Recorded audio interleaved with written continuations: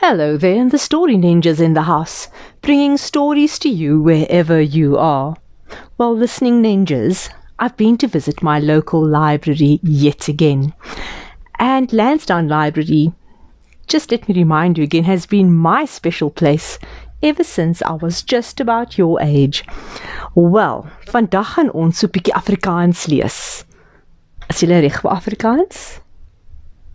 Ons storie is 'n huis vir Tippie en dit is deur Tom Percival geskryf. Kom ons luister mooi. 'n Huis vir Tippie. Maar wie is Tippie, vra julle? Kom ons vind uit. Weggesteek onder 'n ou asblik in 'n vergete tuin bly 'n hartseer straatkat met die naam Tippie. Tweet, tweet, tweet, tweet, tweet, gaan die voeltjies. Omtrent almal is bang vir iets. Is julle bang vir iets? Maar die arme Tippie is bang vir alles. Hy is bang as die wind huil. Ooh. En hardloop weg vir die reën wat sy pels nat maak. Ai, sjoe. Hy skrik selfs sy eie skaduwee. Arme Tippie. Arme Tippie waag dit nie eens om boom te klim nie, behalwe as dit regtig nodig is. As 'n groot hond vir hom aanjag.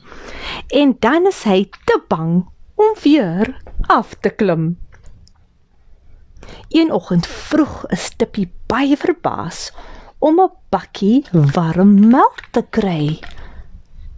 Terwyl hy senuweeagtig rondkyk, lek hy die melk op en hardloop weer weg.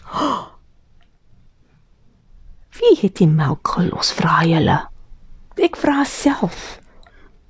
Elke dag daarna kry Tippie 'n nuwe bakkie melk. En elke dag kruip 'n klein seentjie bietjie nader. Tot die dag dat hulle vriende word. Tippie het 'n nuwe vriend gekry. Soms as sy ouers besig is, gaan verken die seentjie en die kat die omgewing. Die voeltjies in die boom, die skoenlappers, die blommetjies, die bome. Hulle laat vleers vlieg, gooi bal en hou die vissies dop.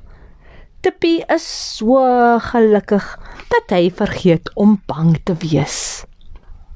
Maar op 'n dag is daar nie 'n bakkie nie.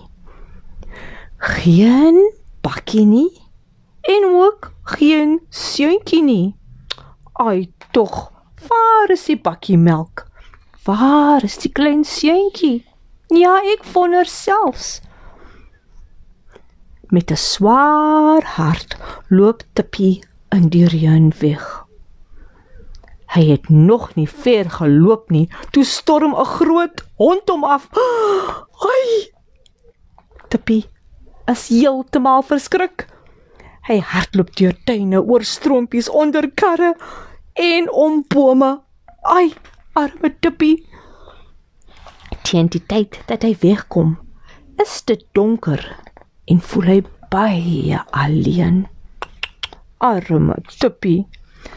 Toe die son die volgende oggend opkom, besef Tippie dat hy heeltemal verdwaal het. Hy is bang hy kry nooit weer sy pad huis toe nie. Die klein seentjie is ook bekommerd. Na 'n naweek by sy ouma se huis hardloop hy om 'n bakkie melk uit te sit. Maar niemand kom om dit te drink nie. En die seentjie dink tog ook, waar is Tippie die kat? Die seentjie soek en soek en soek vir Tippie oral. Hy sit selfs kennisgewings op elke boom en paaltjie in die omgewing in. maar niemand het so 'n lelike ou katjie gesien nie. Die maan skyn in die koue naghemel en die seentjie hou aan soek. In die bome, oral, onder kartonne. Intussen sukkel die arme Tippie om sy pad huis toe te vind. Hy kry koud, hy bewe, sy pels nat en hy voel goor. Net toe hy dink, dit kan nie erger gaan nie, word hy in 'n diep, donker woud ingejaag. Wat gebeur nou? Die wind huil deur die ou bome en skud die knopperige takke. Die koue naglig is vol vreemde geluide. En toe sien Tippie dit. 'n vreesaanjaende monster verys uit die mis, blaasend en snuifend. Die gedrog kruip nader en nader en nader. Roep dit uit. Wat is dit? Wat is dit? Sjoe. Maar dit is glad nie 'n monster nie. En wie is dit, dink julle? En ek dink self, wie is dit? Wil julle hoor? Dit is net 'n seentjie wat sy kat soek.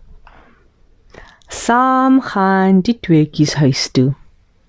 Nou dat Tippie 'n veilige tuiste het en genoeg kos kry, vergeet hy heeltemal om bang te wees. Maar hy sal nooit daaraan gewoond raak om af te klim nie. Want as hy in 'n boom sit, is hy nog steeds te bang om af te klim. En ek hoop julle het die storie geniet oor Tippie, die klein katjie.